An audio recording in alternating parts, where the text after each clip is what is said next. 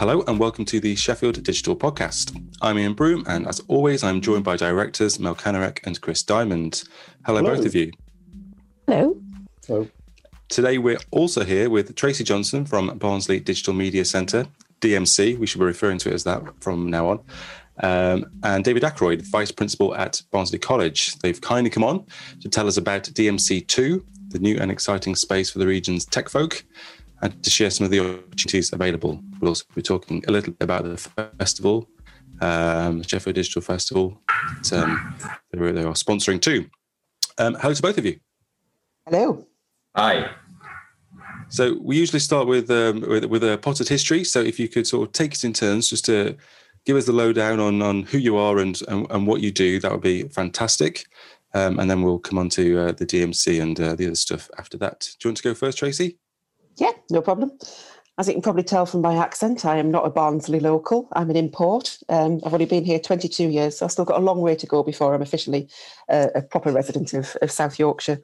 So I run the DMC. DMC is plural now, and also lead on digital economy and innovation at Barnsley Metropolitan Borough Council, who own and operate the DMCs as part of our economic development team and our Enterprise and Barnsley service. I've done that for just over 5 years at the DMC, and prior to that, I was lead for the creative and digital sector within the council since late 2009. My background is that I've been involved in the creative and digital industries all my working life, as well as in parallel with the work I do at DMC. So I was one of the co-founders of Sheffield Design Week, and all different things that are involved in that, and ran a creative studio and agency for a while, as well as being a sort of engineer in the background as well in the mobile telephony sector. So I've got a bit of a strange background, but my role is predominantly around making sure that businesses in the creative and digital sector in Barnsley and in the whole South Yorkshire area can be as successful as possible, really, and trying to create the conditions for that success, enabling the right things to happen, both within the DMC and beyond, that can make good on the promise that South Yorkshire has to be a real powerhouse for this sector. Thanks, Tracy. And David, hello. Hi there. Hi, yes, I'm David Ackroyd, Vice Principal for Technical and Professional Education at Barnsley College. So my background is far less or more weird, depending which way you look at it, to trace this. So my background is not digital and creative industries at all. I'm from a banking and finance background and came into education about 12 years ago now and taught maths, English, and some digital skills, very basic at that point. The focus of my work in the college at Barnsley is around preparing young people for the digital future. So it's around how do we ensure that what we do with our curriculum supports the development of those skills, no matter which industry you want to work in. So really, really proud of the fact that we've just opened a new building, redeveloped building in next door almost to DMC2, our SciTech Digital Innovation Hub, which really is to enthuse young people in the area around the digital future. And so some great stuff and some great opportunities to work across with Tracy and her team. Excellent. So I'd love to come back and talk more about that new building at the college. But if we can start, Tracy, for people who aren't familiar with the DMC, can you tell us a little bit more about what it is and what it does? Absolutely, yeah. It's DMC was built 13 years ago. It's a beautiful, well, I think it's a beautiful architect design building right in the heart of the town centre. And it was built as part of Barnsley's ambitions, as part of a wider Yorkshire ambition, really, to reboot the economy back in the sort of early noughties, when all the towns and cities in Yorkshire were going through a bit of a renaissance plan to really breathe that life back into the economy around the area. So within Barnsley, there was a real desire to diversify what that economy looks like, and programmes and policies in place to try and stimulate growth in the creative and digital industries, to move away from a mono industry, which was our obviously industrial past. So it's a big, ambitious agenda, and really probably quite ahead of its time in terms of the building itself. We had a good bunch of businesses and people working in the creative and digital sector, but these things take time to grow. And I think over the last 13 years, that's what we've managed to do, is to start to really grow that creative and digital economy in Barnsley. So as a building, we offer workspace, as you would expect, at a range of different sizes, from the size of your tiny single back bedroom through to something that can accommodate sort of 20, 25 desks. We also offer co-working, and we offer the building as a bit of a platform. So try to make sure that we say yes to good ideas. So if somebody wants to run an event, an activity, wants to collaborate with us, we try to do that. We try to stimulate some of that by working at European level with other EU cities to think about what can you do to sort of stimulate some of this activity in small and medium-sized cities and towns, which have a slightly different set of circumstances to larger cities. So the DMC is kind of where we pull all of that together, a sort of mix of, I suppose, the hidden sort of public sector-y policy stuff around economic growth. That's sort of hidden away in the background, but it's like the little legs underneath the water, powering away, trying to make good things happen. And on the surface, we're a nice building with nice people in. We're a community of people, first and foremost, that are innovative and they're creative and they want to make good on their ideas and they want to be part of something bigger. So we've done a lot of work to really sort of create the environment within DMC1 to do that. And it's paid off, because what we've seen is a number of our companies really start to scale up considerably. And it's a great mix of companies. We're not exclusively, hipster tech startups. We are a nice bunch of totally different kinds of businesses, but who all really collaborate and get on, work with each other. In some cases, have ended up sort of co-locating in offices because they get on so well. So it's a really nice place where we encourage people to come into and be part of, kind of try and get people to think about it as being a facility for them, that it's not about a financial transaction. It's somewhere to bring a business and a business idea and a team and be part of, fueled by really nice coffee from Julie, our in-house barista, who keeps us all alive, quite frankly. And to try and sort of think about what our role is, not just as we don't want to be an ivory tower. So DMC is a beautiful building, but it shouldn't be this kind of thing that is impenetrable. And sometimes perhaps we have been a little bit like that, but now we're much more about opening the doors and trying to get everybody in there, reaching out into Barnsley's whole sort of economy, basically, and all the people that are within that. And it's gone well. So we're in a fortunate position where we have companies, like I say, that are scaling up and are bursting at the seams in current space. And so the decision was made that we needed to develop a DMC2, very excitingly. And we've just opened DMC2. And what that gives us is the space for those companies to really grow. So larger office plates, a real bespoke co-working space as well, to sort of try and give a touchdown point for anybody working in business, basically, that wants to come and spend time with us. And then also a new maker lab as well, which will be a real technical hub for people that want to get in there and develop new products, people that want to fix things, that want to learn new skills, that want to get really sort of their hands technically dirty. They can get in there and become a member of that and be part of what we do. So I think it's a very difficult thing, as I've probably proved, to describe what DMC is in a nutshell. But I think more than anything, what we really are is a community of really amazing people and a platform for trying to do things differently, to really try and do, sector development, if you like, or economic development differently.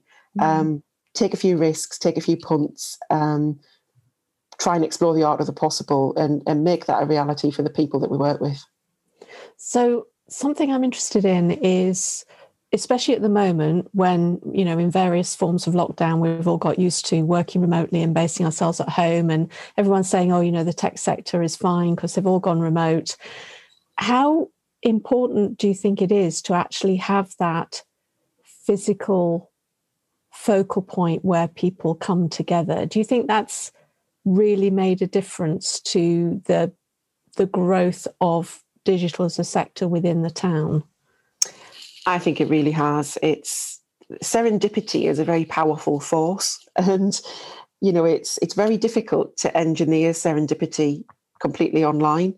yeah, okay, you can work from reasonably anywhere that has a decent Wi-Fi signal and good coffee, but the ability to be able to connect into networks, to bump into people, to have an idea and sound it out in a very immediate way is a little bit harder to do sometimes online. And I think what we've tried to do as much as possible over the years is really ensure that we're a sort of fertile environment for that to happen, so that there isn't any such thing as a bad idea. People come to us at that point that they, have that spark because we're there physically in the space with them.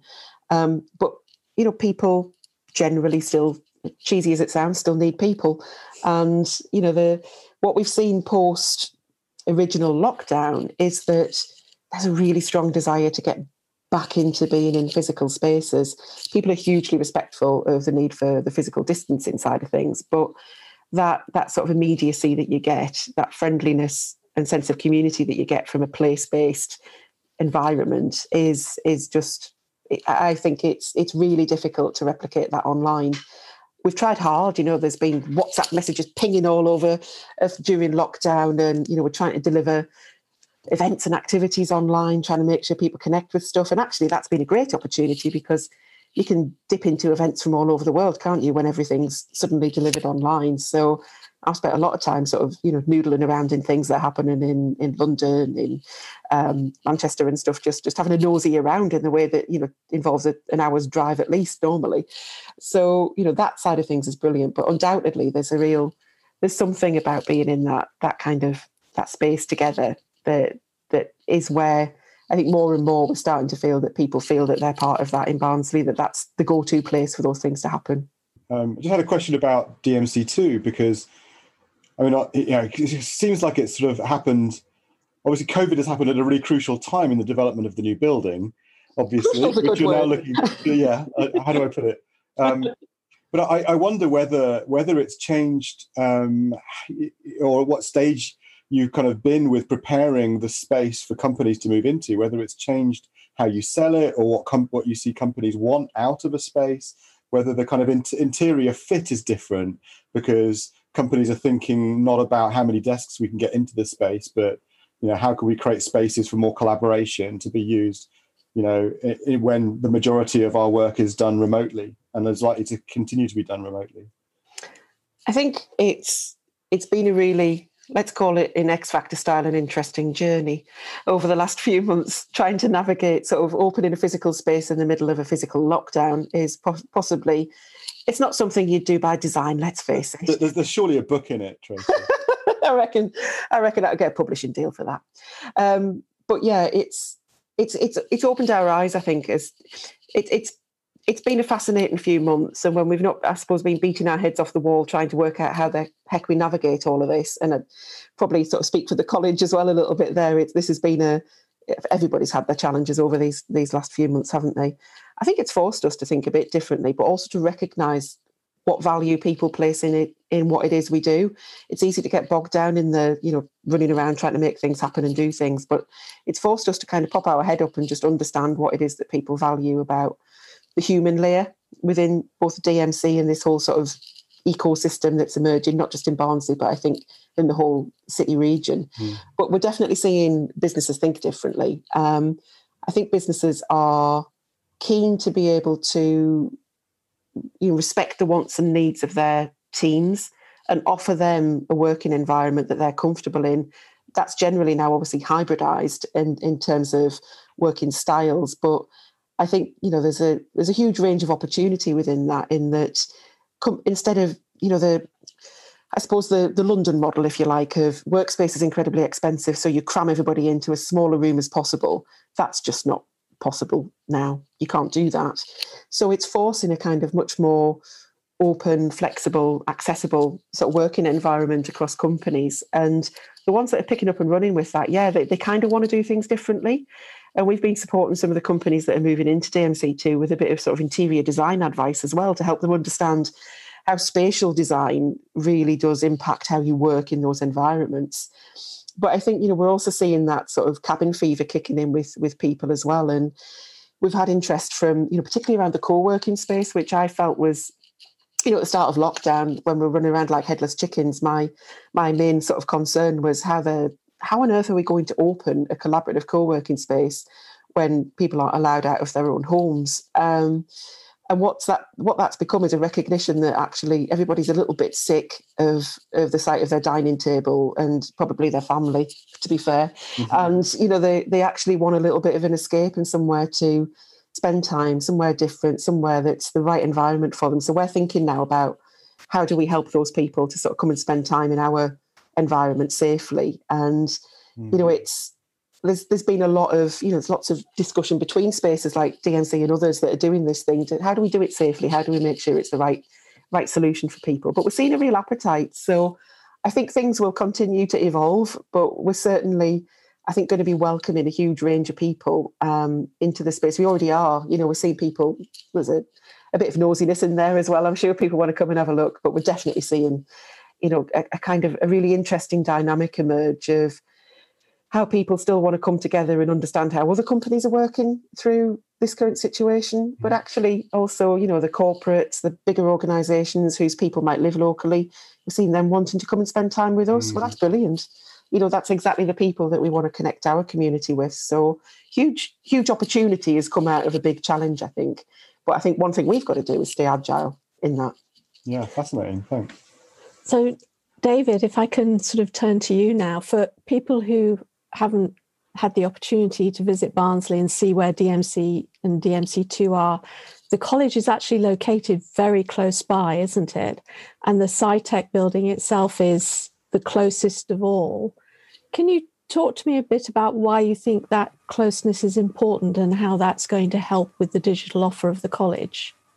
Yeah, we're really fortunate in the way that we work together with DMC from the college. And I think Tracy kind of hit the nail on the head there when she spoke specifically around having networks and being able to bump into people, because part of the challenge in education is to actually link the academic side and the skills and knowledge and behaviour development with how that leads into a career and how that leads into the industry that you're interested in. And whilst we can share and show that conceptually, actually being able to see that Barnsley really is a hotbed of activity around digital industries of a wide variety is fantastic for us. And literally we can walk our students within 2 or 3 minutes into DMC1, and they can actually feel what it's like to be engaged in a digital ecosystem and what it's like to work in those industries and just, bumping into people, or it used to be bumping in, now it's COVIDly safe engagement with people, but getting an understanding for how did you set your business up? I've got this idea, what do you think? And really that is absolutely the way that we're moving, and we'll work even more so.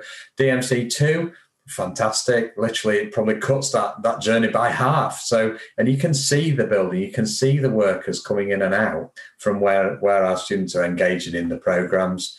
And it's great that the relationship is developing ever more. And our next development of our building is actually going to be that there's a space that overlooks the car park and an entrance that way, just to really engage fully in the campus. So that we're an integral part of it, providing the skills, providing the talent, providing the enthusiasm that will be the next digital entrepreneurs taking space in DMC 1, 2, 3, 4, 5, 6, no matter how many Tracy ends up bringing forward. Fantastic news. And what kinds of things to do with digital are your students learning? Because Barnsley College is an FE college. Presumably it's it leans towards what used to be called the vocational skills, so the applied skills, level 3, level 4, if you're getting into educational jargon. Tell us a bit more about how you're preparing your students for life in the digital world. Yeah, absolutely. So we've undergone a big review of our digital specific offer, if you like. Historically, most colleges focused on, I guess, as you're saying, practical application of skills, some older type activity around how you would use the programs and how you might take apart a computer and rebuild it, those types of programs. What we've changed to now is more around the skills that are really needed. So looking at how do you go about programming? What's the infrastructure needs? How would you actually go about networking and that type of activity? We also are looking to, I have a vision for the college to actually become the cybersecurity training centre, not only for the north of England, but for the whole country. I know that some of our colleagues at Bletchley Park have a slightly different view of where that should sit. But my view is, why shouldn't it be in Barnsley?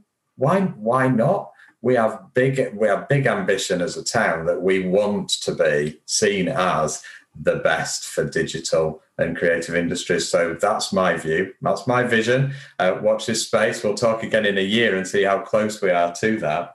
But in addition to that, we're one of the first 44 providers of T-level provision across the country.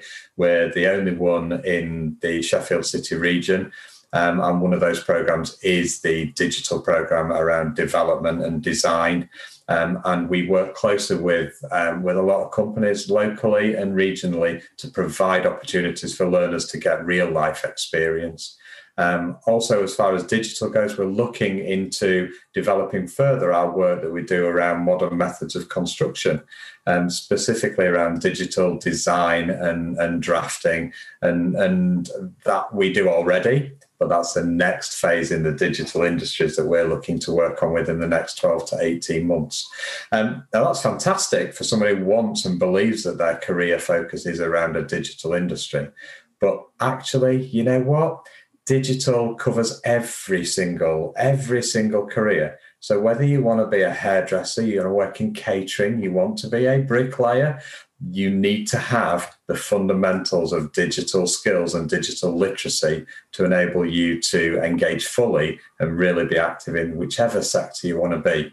So every single one of our learners will spend some of their time each year in the new Digital Innovation Hub. So they get that baseline of knowledge and understanding of digital industries, but they actually learn it in a specialist digital environment.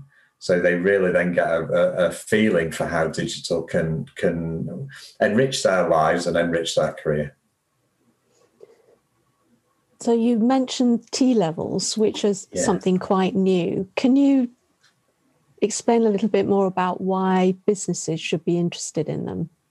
Yeah, so the T-level programs are the new level 3 standard bearer, if you like, for classroom-based learning. So if you think of skills development for at level 3 or above, typically it would be... that's A-level, isn't it? Just yeah. So that's everybody who isn't in education. Yeah. A-level. So A-level learning is the academic side. So people will generally understand a City and Guilds or a BTEC type provision, which is the vocational equivalent of an A-level.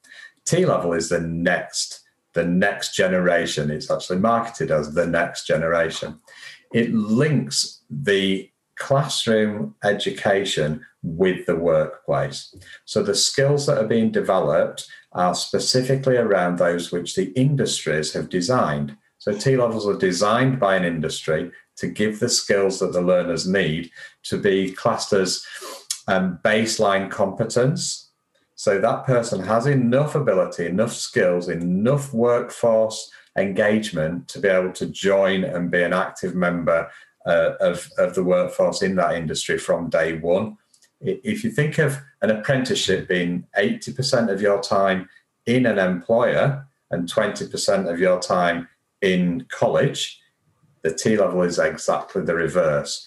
But you spend 20% of your time, so 65 days, 360 hours minimum in a workplace to get real life experience. And part of the assessment of the skills that you're developing is an employer-led project, which is then literally, here's a kind of a live brief. Here's what we'd expect you to be able to do when you've got a job. Okay, under exam conditions, prove to us that you can do it. So it really is a great opportunity to get a step ahead of the market, if you like, from an employability perspective.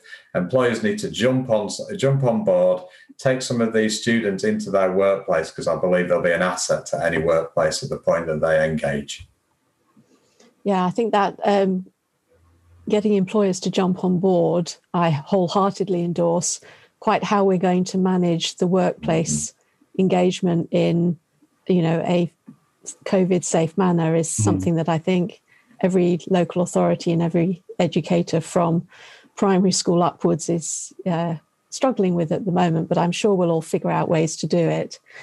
You mentioned very briefly the digital campus, which I understand is branded SEAM. And I'd love to hear more about this, and just to point out that for a mid-sized town in South Yorkshire to have this kind of ambition and vision is really, it's amazing. It's always amazed me about Barnsley is this kind of forward-looking approach around the digital industries. So Tracy, tell us about SEAM. I've seen some amazing plans and drawings that create this wonderful place, but see if you can describe it to our listeners. I shall try. It's hard to describe a sort of an idea that's not quite sort of fully manifest yet, isn't it? But I think probably the best place to start is where it came from, really, because I think that's what makes it different. And for me, what makes me quite passionate about, very passionate about it, and what makes it more likely to succeed. I mentioned earlier, we've done a lot of work with other European cities, just try to learn together, explore together about, what does the digital economy opportunity look like for places like Barnsley?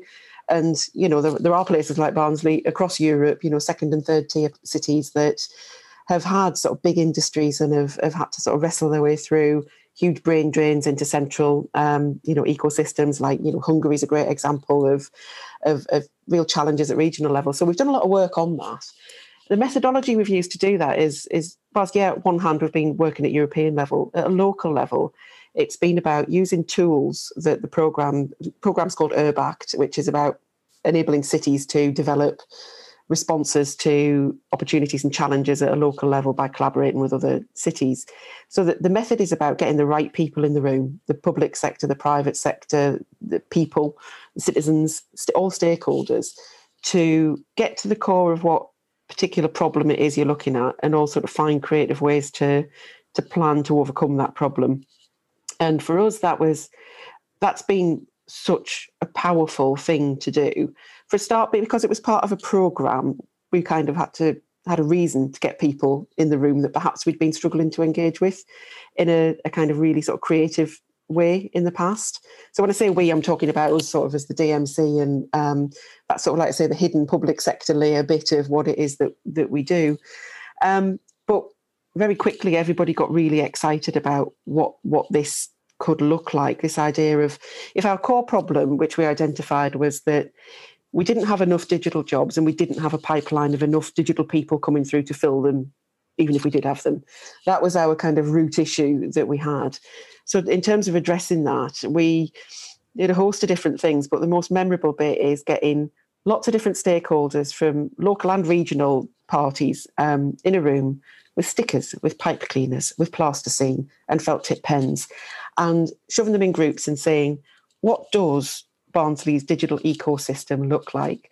And I mean, you want to hope that the architecture doesn't end up looking like a bunch of twisted pipe cleaners, but what came out of that exercise is that everything was about the interweaving of people, of business, and of education and place. And that was just this absolutely foundational message that came out of that. And it's been the thing, the golden thread that we've brought through all of this. So when we're talking about site drainage and stuff like that inevitably comes with thinking about regeneration plans and buildings and whatnot, what that shining thing is through it is this foundation that everybody feels passionate about linking those things together. And what's been great is that very, very quickly this coalesced into a kind of an infrastructure plan, the idea that actually hang on, we've got this big area around the DMC. We've got the college. The college, I have to say, are a huge part of this thinking, this collaboration. You know, they've been part of that creative journey. Absolutely sort of key part of it all. But that sort of coming together to figure out how we're going to wrestle that through, it's been sort of fraught at times, but, you know, suddenly you can see it starting to come out of the ground. And yes, we're building buildings, yes, or refurbishing buildings at the moment. We will build buildings in the future, but they are just the vehicles for the really good stuff to happen. And that's about the people, and it's about, you know, just having that passion to want to get together. And, okay, you know, David needs to have however many hours it is, it hurts my brain to think about it, however many hours of placement time with companies. Well, how best to do that is a problem that we need to collectively solve. And that's what the SEAM is all about.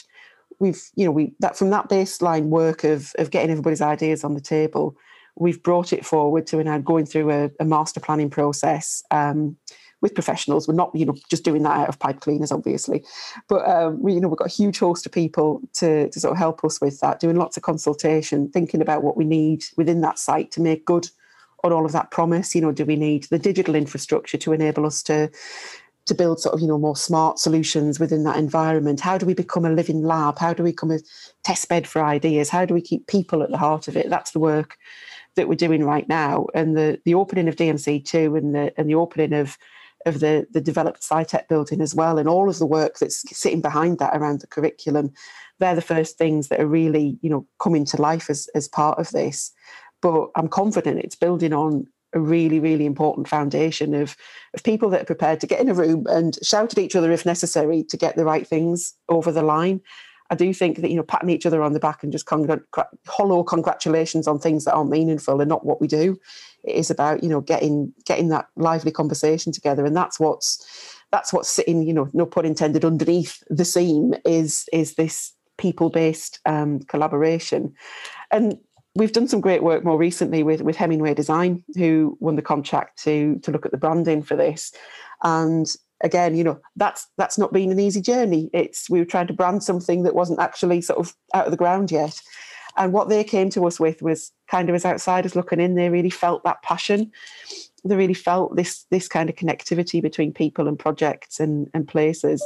And, you know, we wanted to build off a level of our heritage. Obviously, Barnsley is well known for mining. There's an element of this that refers to the fact Barnsley SEAM runs underneath the campus site. But there's also, you know, relevance there to that we had a huge textile industry in the past. But more than anything, it's about that stitching together of the different bits that make a successful ecosystem. We're never going to be about building an ecosystem from the top down, because that's just not possible. It's about trying to create the environment where good things can happen. And what the SEAM is building out the good things that have happened so far with DMC and engaging within the education side of things, with people, with town centre as well, being part of a vibrant town centre. We're not a little island. We want to be a sort of urban village of innovation that's part of a really lively town centre. So there's a lot still to be decided, a lot still to be developed, but you've got this sort of, I think this foundation of DMC and the college working together. It feels like there's anything's possible. We've tried a lot over the years as well. It's probably important to acknowledge that this idea of building out this platform approach comes from the things that we have sort of thrown at the wall to see what sticks. And that process of co-creation and learning from other places has been a real influencer of that as well. So, you know, a lot of the things that we've done that have proved to be successful have been borrowed, stolen, informed by, whatever you want to say, things that we've seen elsewhere. You know, we've looked at Estonia as a brilliant example of a very successful and emergent digital ecosystem, and the work that, you know, we can't unfortunately replicate Estonia's wonderful e-governance system at national level. We can't affect that level of change. But what we saw in the attitude and approach that Estonia had is the ability to hustle and get things done. And actually, for what's quite a small place with not that many people in it, that gets incredibly bloody cold in the winter, they were attracting startups from all over the globe to a program called Startup Wise Guys, which is an accelerator in Europe. And we went and we saw them and got to meet some of the startups. And we came back and we kind of thought, can we do that? we can do that. Can we do that? So through the different connections we had, we were able to do things, lift that type of thing and make it happen in DMC. And that's what brought IoT Tribe to the table. So it's all those soft bits that are making the physical campus a reality, I think. So there's lots still to do. Do you think that being a town rather than city and being, a college rather than a university actually makes it easier to hustle to get this sort of stuff done? I think it probably does. And I think that the drive and commitment that's been shown by the council through Tracy and colleagues to actually make a mark in the industry is such a power force that us as a college, we're able to be pretty fleet of foot and nimble in getting involved in these things. Our mission is all about transforming lives. Tracy talks about people and place, and that's exactly what we're about as well. So I think that when you bring together the council and the college as an anchor institution, these can really move things really quickly and properly step on what needs to be done for the benefit of the community, as opposed to in a big city. It's by the nature of it, it's such a big entity and so wide ranging that maybe it is hard sometimes to focus on these things that make the biggest difference. So I think you're right. The size of Barnsley gives us a great opportunity to work together and make a massive difference. It does seem like you're so well integrated, in terms of just spatially. Place, it's so fascinating to hear you talk about the role that place plays in this, and proximity and buildings and flow, and and how integrated it is with Barnsley as a town and the high street. And of course, that proximity really counts and makes it easier for people to move and meet and organise. But then also you have to have that coordinating layer that runs over the whole thing. And I guess that sounds to me like what SEAM is about. It provides a framework for the people to side of the equation to make use of that integrated place that you're building there, so that the things actually happen. We've got plenty of examples here in Sheffield of great initiatives and buildings that were set up for similar purposes, but they're not integrated and they don't connect very well with other things that are going on. And the big anchor institutions don't see connecting them with other things as part of their strategy, and changing their overarching strategy is so bound up in their own complex worlds. It's hard to get their attention sometimes. There's no overarching kind of ability to focus people's attention on integrating the things that we in Sheffield as a larger city have as assets. So it's really fascinating to watch what you're doing and see it develop. And it, we've known each other for a long time, and we've been involved in kind of trying to do similar things for a long time. And it's so great to see it happening. It's so great to see how you've consistently built on what's gone before and tried things out and innovated and made things work and kept true to that ideal of it being about people and place and education. And I think there is, what sits sort of behind some of that is I think I've spent a lot of time sort of talking to other cities, like I say, and I think what that reflection is back into Barnsley is actually we have a level of a healthy level of risk appetite at organisational level as a council. That doesn't mean that we waste money or we do crazy things, although there's probably lots of comments on various Facebook posts that get into the politics of all of that. But what, from our bit of the world, from this sort of digital economy side of things, there's a golden thread that's been woven for a long time. This is a slow burn agenda really that we're on. But there's been a huge amount of sort of leadership commitment to trying to do things differently. And I think, that fact that we are a smaller place, yes, it's easier because actually most of the people involved in most things. And that's important. It does give you a level of speed and agility. And, I often use the phrase that we're the sort of yappy Yorkshire Terrier. We are probably quite annoying to some places. I know that kind of there's probably conversations that happen as, why is Barnsley doing that? and that's, that's fair enough. But then there's the answer is, well, why not? This stuff really matters to places like Barnsley. If we sit still, we become a commuter town, and that's not good enough for Barnsley people to do that. Barnsley deserves more, and we will have more. And that is why we're doing what we do, not because we want to win awards, because we want to, sort of put on fancy frocks and dance around. It's because we want to make a difference to the people in our community, not just right now, but over the long term. This is got to be transformational over a long period of time. And we have to acknowledge that there's things we can do right now in that. There's things that we can do in the medium term, and there's things that I'll hopefully be retired by the time that they actually need to happen. But that's why it's so important that education and business is working together, because that feels for me like the key ingredients in it. But undoubtedly that sort of risk appetite, that ability to believe in the art of the possible, and that, we can make a difference. And I think one thing that always sticks in my head is kind of with the European work that we did. When one of the first events we did in the programme we were doing was, we had John Spindler from Capital Enterprise, who are good friends of Barnsley now, based down in London, do a huge amount of work sort of bringing the ecosystem in London together. And he said, sort of, if you were to ask your average entrepreneur, what should the public sector do to help the sort of tech sector to grow? The answer would be get out of the way.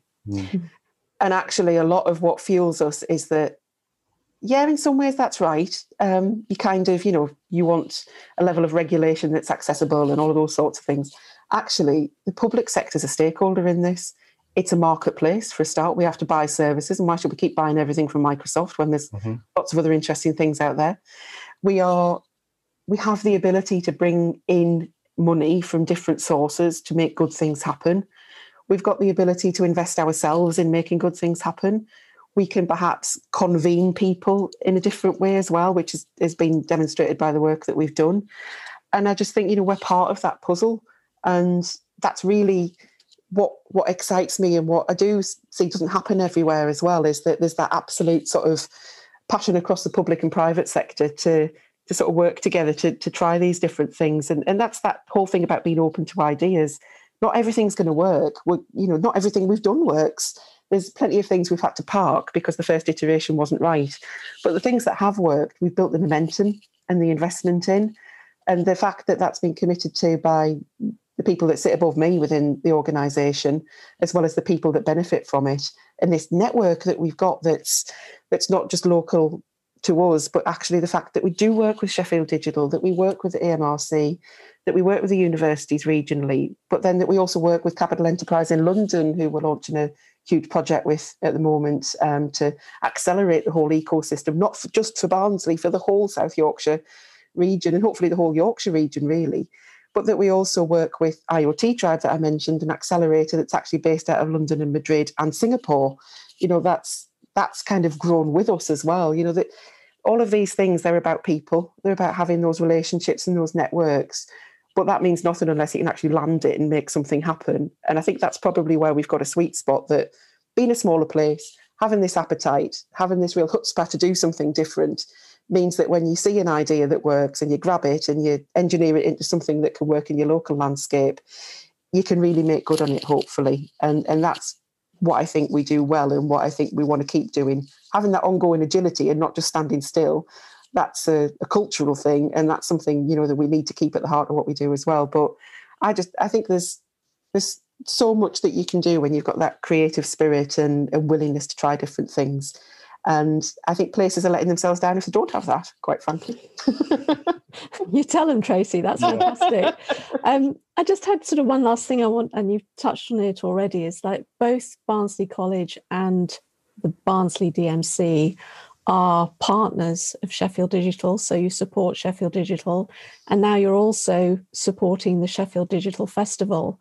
So in doing that, what is it that you want to say to the digital businesses and the digital community in Sheffield and in the wider region? Do you want to go first, David, or shall I launch into that? You launch in, and then I'll add my little summary at the end. For me, it's kind of the next layer of what we do is to really demonstrate that kind of we're a regional ecosystem. We talk about, the Barnsley and the Sheffield bits and Rotherham and Doncaster. We're all component parts of a bigger region. Barnsley isn't successful if the whole region isn't successful. So what we feel really strongly is we want to be part of what happens at regional level. We're not about kind of luring businesses out of Sheffield city centre with shiny offices and stuff. If you want to come, I'm not going to turn you down, don't get me wrong. But that's not the reason that we're involved in this. The reason we're involved in this is because it's the bloody right thing to do. It's brilliant that we have a digital festival. It's not the end of the world that it has to be completely online, because we're just going to reach so many people as a result of it being virtual. And that's what we want to do. We just want to have bigger, more all-encompassing conversations and be part of this energy, this opportunity that the region's got. I mentioned the Team SY project that we're working on with Capital Enterprise. It's a huge thing. It's a £6 million programme that's really going to, hopefully, fingers crossed, help. And the fact that I'm really excited about it is because there's been so many different people involved in helping to influence and design it and to hopefully make it a success regionally. We're not trying to take over Sheffield. We're not going to declare you the Republic of Barnsley, don't worry. But we just, it's something bigger to be part of, and we need to be celebrating everything that we do at regional level because there's some amazing stuff going on. Last year's Digital Festival was fantastic. And that that ability to hustle and get things done is something I think is brilliant in this region. And for me, why would we not want to be a part of that? This is our home. This is where we need to be. So that for me it's a no-brainer. It's kind of where we're going to live. Yeah, I agree. For us at college, it's just around supporting the enthusiasm and the drive to make a digital future accessible and understandable for everybody, and really knowing and believing that digital touches us all, no matter what sector we're in. It's not scary, it's exciting, it's going to make things an improvement on what we do now, and that we want to help the region to really bridge the gap between where we are now, where we need to be in 10, 15 years' time, and how we as a college can support in any way. That's why we're here. That sounds like a really lovely way to conclude the interview. Thank you so much, both of you. It's just been great talking to you. Thank you. Absolutely. Okay, time for some news and then later some events in the future. First of all, we want to talk about our community's response to the LEP Strategic Economic Plan. This is all written down in a blog post on the Sheffield Digital website, which we would highly recommend you go and take a look at. But can we discuss and summarise here? Oh, well, we talked about this at previous podcasts. This was the response that we pulled together from our membership and from the wider community to the consultation that was launched by Sheffield City Region into the economic future of Sheffield City Region, this part of the world. So they published a draft economic plan and sought comment. The deadline for submissions or responses to that plan was the 18th of September. And we approached our membership and the wider community and asked on Slack for people's comments on that plan. And we got a lot of responses from companies, from computer science department at the university, and other stakeholders, just on individual points and kind of general impressions of the whole thing, and some of the wording in some cases. In order to kind of make the language a bit clearer, we put a primer together, kind of a little guide for policymakers, so that they're clearer in the language they use around the digital industries, what they really mean by it. And really, there's a digital chapter in the plan which is largely about digital connectivity and digitizing the economy generally. But really, the responses were in all sectors of the plan. There was a lot of response about the role that digital plays, the digital industries play, and the role that digital technology can play in all the major kind of policy areas that the plan covered. So it was quite a long document in the end, and we submitted it on the deadline, and we've now published it so everybody can read it. So there's There is a post on our website that with the entire everything that we submitted back to Sheffield City Region is in that post. And we've since heard back from people at Sheffield City Region that they've received it and that they're going through it, and they've congratulated us on the extent of the work that went into producing it. So it's there; it's a public record. So we'll see how much of that comment and feedback ends up in the final versions of the plan when it's published, and what other conversations we can have in the meantime to clarify things and to help formulate it. Because in between now and the strategic economic plan is the renewal action plan, which is all about how do we build back better after COVID or during COVID. And again, there are so many places where digital can apply there. And through being on the Sheffield City Council Business Response Group, Sheffield Digital is able to feed in from that group up to Sheffield City Region to highlight areas where digital can have an impact on that renewal plan. And there's a lot of really strong conversation and positive engagement going on around that at the moment. Yeah, and then to add to that as well, we're in the process of publishing an ecosystem update. It's a regular document or irregular document as it's been through COVID, explaining what's going on in the digital technology and media ecosystem in Sheffield and around Sheffield. And it has some standard components to the publication. It's a 12-page publication that we produce as a physical copy and also as an online copy and produce other social media from. But one of the sections is about the currently most significant priorities that we need to look at, and we've just put a survey out to our membership with a long list of policy responses, and we've had feedback from that. So if you're hearing this and you haven't received that survey, do email me or email us info@sheffield.digital, and we'll give you a chance to feed into that survey as well. But it's basically just a section in the publication that says these are the three most significant policy areas or policy initiatives that the ecosystem needs. Need help on your next XR project?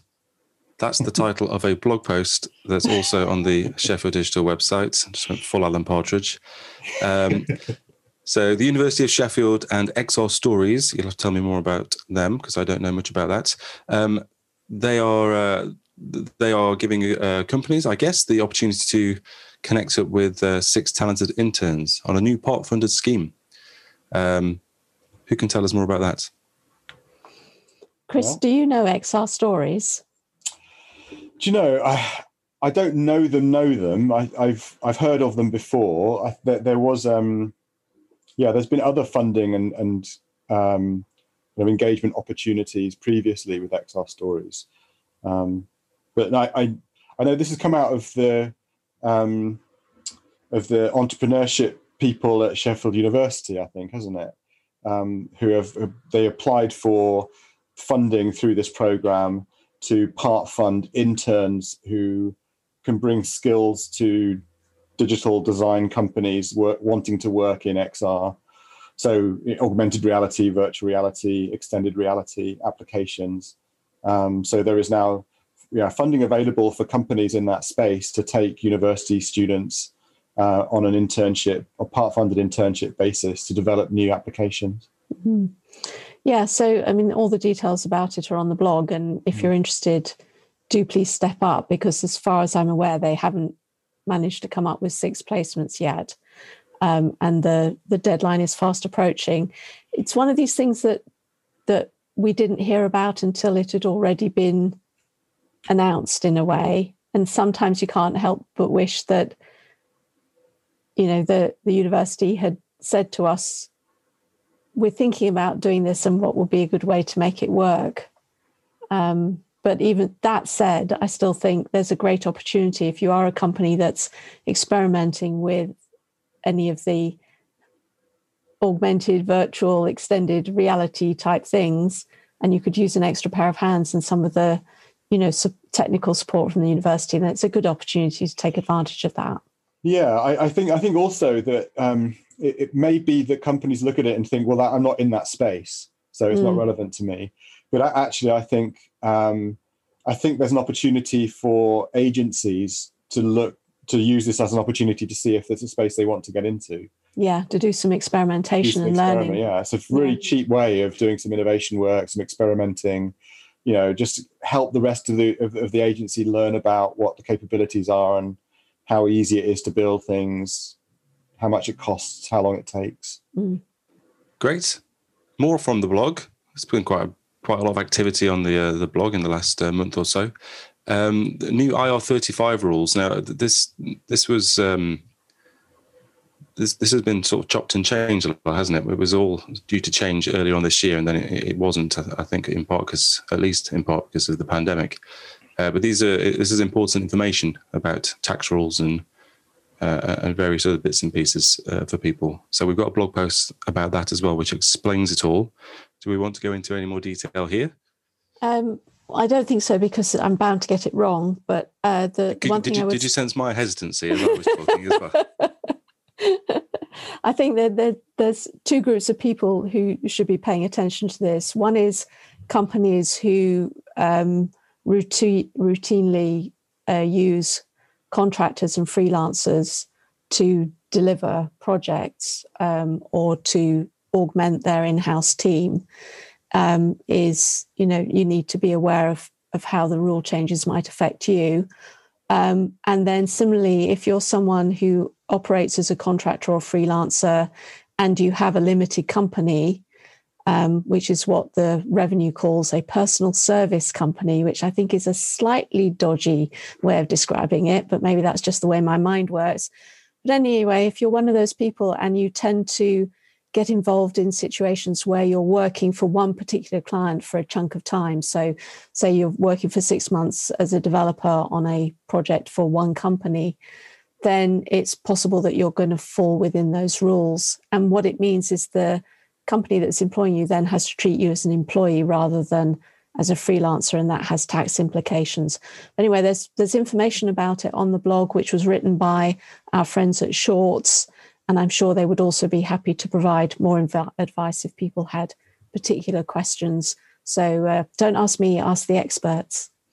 Indeed. But it is definitely something that freelancers need to keep an eye on. I nearly came a cropper earlier on this year, and I probably was about to become a cropper. Maybe that's a new job. Maybe I need to look into becoming a cropper. I don't know what a cropper is. But it was all right because they changed the rules. And because of the pandemic, but it looks like it's all happening again. So definitely something to keep an eye on. Marvellous. Sheffield Digital is now part of the National Digital Skills Audit. Sounds exciting. Well, it's probably not exciting, but it's very, very important. And I really want people to engage with this. So for several years, our friends at Manchester Digital have run a digital skills audit of their local community, the businesses and the people, and they've gathered really, really valuable data and hard information about, are there digital skill shortages? What are the sorts of skills and roles that are most in demand? How is education responding to that? How does the sector look in terms of diversity? All these kinds of things. Are companies thinking of hiring? Who are they hiring? Really, really valuable information. And this year, thanks to funding through the Institute of Coding, they're now able to roll that audit out nationally. And what that means is that people from all over the country can respond to the audit, and we will then get data broken down on a Yorkshire and South Yorkshire basis. I'm hoping that we'll be able to take it right down to a Sheffield, Barnsley, Rotherham and Doncaster basis, but we should be able to get South Yorkshire at the least. But it's only going to be useful if lots of people participate. So if you're an individual working in tech, you can respond to the survey. And if you're a business that employs tech people or is, a pure tech business, you can also respond. Please do. I'm going to be doing another mail out to our company members and those sorts of people, hopefully next week. But in the meantime, the information is there on the website. The link is there on the website. It doesn't take a long time to complete, but if ever there was a crucial time that we need this sort of data, I think it's now. The audit is open to respond to until I think it's the end of November, and then the results will be published early in the new year. And I'm going to keep nagging about this because it's really, really important. And if you're a company that's got offices outside of South Yorkshire, so across the whole of Yorkshire and the north, then please make sure that your colleagues in other areas are responding as well, so that we get lots and lots of data. Great. Thanks, Mel. There is no occupation to be a cropper that I can find. But it means to suffer some accident or misfortune, or to fall headlong from a horse, just in case anyone was wondering. We don't think you should do either of those things, Ian. I entirely changed my mind about the whole thing. Festival news, it's almost upon us, sort of, about a month to go. What's the score? Do we still need a developer? Is that still something that needs to happen? No, we've got that covered now. Thank you very much. So I'm feeling fairly confident that the experimental app will be a real thing by the time the festival begins. You can all laugh and point fingers at me when I turn out to have got that one wrong. We are starting to see events coming in for the calendar, but I'd really like to encourage people to come up with a virtual event or a COVID-safe event that they can run during festival week that's going to help showcase what you do, talk about something interesting that's going on in tech, talk about jobs in tech, careers in tech, just anything that helps people discover digital. That would be really awesome. There is still just about time to submit content for the AR app as well. If you'd like to, virtually wrap a building or virtually create a song and dance routine outside one of the buildings in the city or also in Barnsley. Chris is waving his hand at me. Just what format should people do this? What's the process for adding content to the AR app? So there is a document that explains all of that, which I don't have in front of me, and I don't want to freestyle it, but we'll put a link in the show notes so that people can see. But there is also, if you go on the Digital Festival website, which is sheffielddigitalfestival.com, then you should be able to pick up the information from there. Cool, thanks. The last thing I'd like to say with my puppy dog eyes and best smile is we could use a little bit more sponsorship, please. So there's room for at least one more sponsor of a virtual stage. If your company or your organization would like to get behind the festival and get some branding and profile as a result, please let me know. Fantastic. And I think that's all we have on our agenda. Nice quick one. There's a ton of other things going on, but we just haven't made notes on them. Yeah, it's almost too much other stuff going on, actually. It's hard to know where to start. I mean, one thing I do want to mention, actually, very briefly, is the Climathon. I know we're going to put a post up about it fairly soon, and it needs to go into Open Tech Calendar so people are aware of it, actually. But there is a Sheffield Climathon being organised for, I think it's Friday is it the 14th? I think it might be the 13th, but I hesitate to say the 13th. No, it is the 13th, isn't it? It's Friday the 13th. So Friday the 13th of November, which is World Climate Day. And it was originally intended to be a hosted event in Sheffield. It's all going to be online, of course, now. But it's connecting climate change with e-waste, so electronic equipment waste, and digital inclusion. So they're bringing together, people involved in recycling and repurposing old technology, people involved in digital inclusion, and people involved in kind of climate mitigation for a kind of a conference and like an innovation hackathon, essentially, a climathon, to come up with solutions, to understand what the challenges are. And we're also going to be demoing Donate Your Tech, which is the platform that we've been building as a community effort to make it easier for people to donate their old computer equipment for communities to use. So as I say, there'll be more information on the Sheffield Digital website about that very shortly, but just for people to keep it in mind that it's Friday the 13th of November that will be happening. And I think there'll be some panel sessions during the week as well on specific topics. Great. Any more? I think I'm just about done. Yes. It being a Friday and all. Great. Then I shall sidle off into the future to talk about events and thank our new members. It's been a pleasure. Yeah. Thank you, as always. Cheers, Ian. Right, here I am, alone in the shed and ready to tell you from the future exactly what events are coming up in the Sheffield community. We have, on the 21st of October, the Yorkshire Cybersecurity Cluster October webinar. We also have .NET Chef, a tour around the Microsoft Identity Platform for .NET Developer. On the 23rd, we have Geek Brekkie, which we have every Friday morning, as you know, 9 o'clock. Be there or be square. On the 27th of October, we have Hacktoberfest 2020 Showcase. On the 29th of October, we have the Next Sheffield Collective, which is the virtual meetup for freelancers, sole traders, and self-employed folk. Into November, and it's .NET Chef again. They're talking about Unity and AR/VR for the .NET developer with David Zordan. On the 5th of November, it's Go Sheffield. And then there's nothing booked into the calendar just yet until the 16th of November, which is when the Sheffield Digital Festival starts, as you have already heard. So that runs all week from the 16th on Monday right through to the Sunday on the 22nd. So make sure you check out everything about the festival as soon as you can. And finally, I am here to tell you about our new members. So we have a new company member who has joined since the last time we spoke. That's Your eSolutions Limited. They joined on the 16th of October as a new company member. Huge thank you to them. We have no new individual members this time around.